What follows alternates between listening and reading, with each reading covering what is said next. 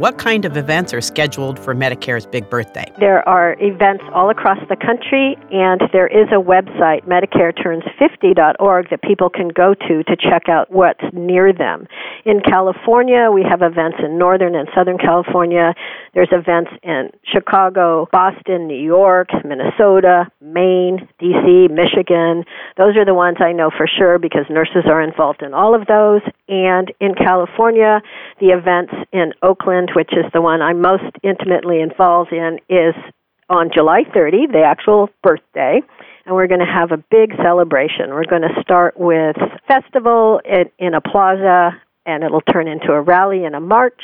And then at the end, there will be a celebration with pies.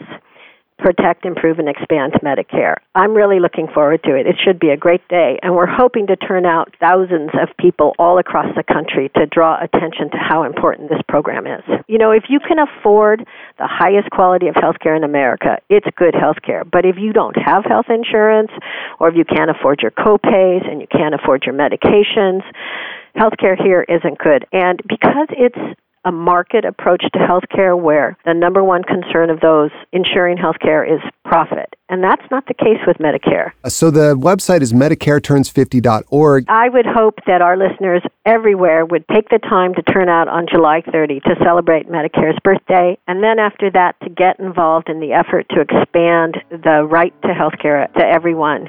Because fundamentally, nurses think that healthcare is a human right. You're so right about that.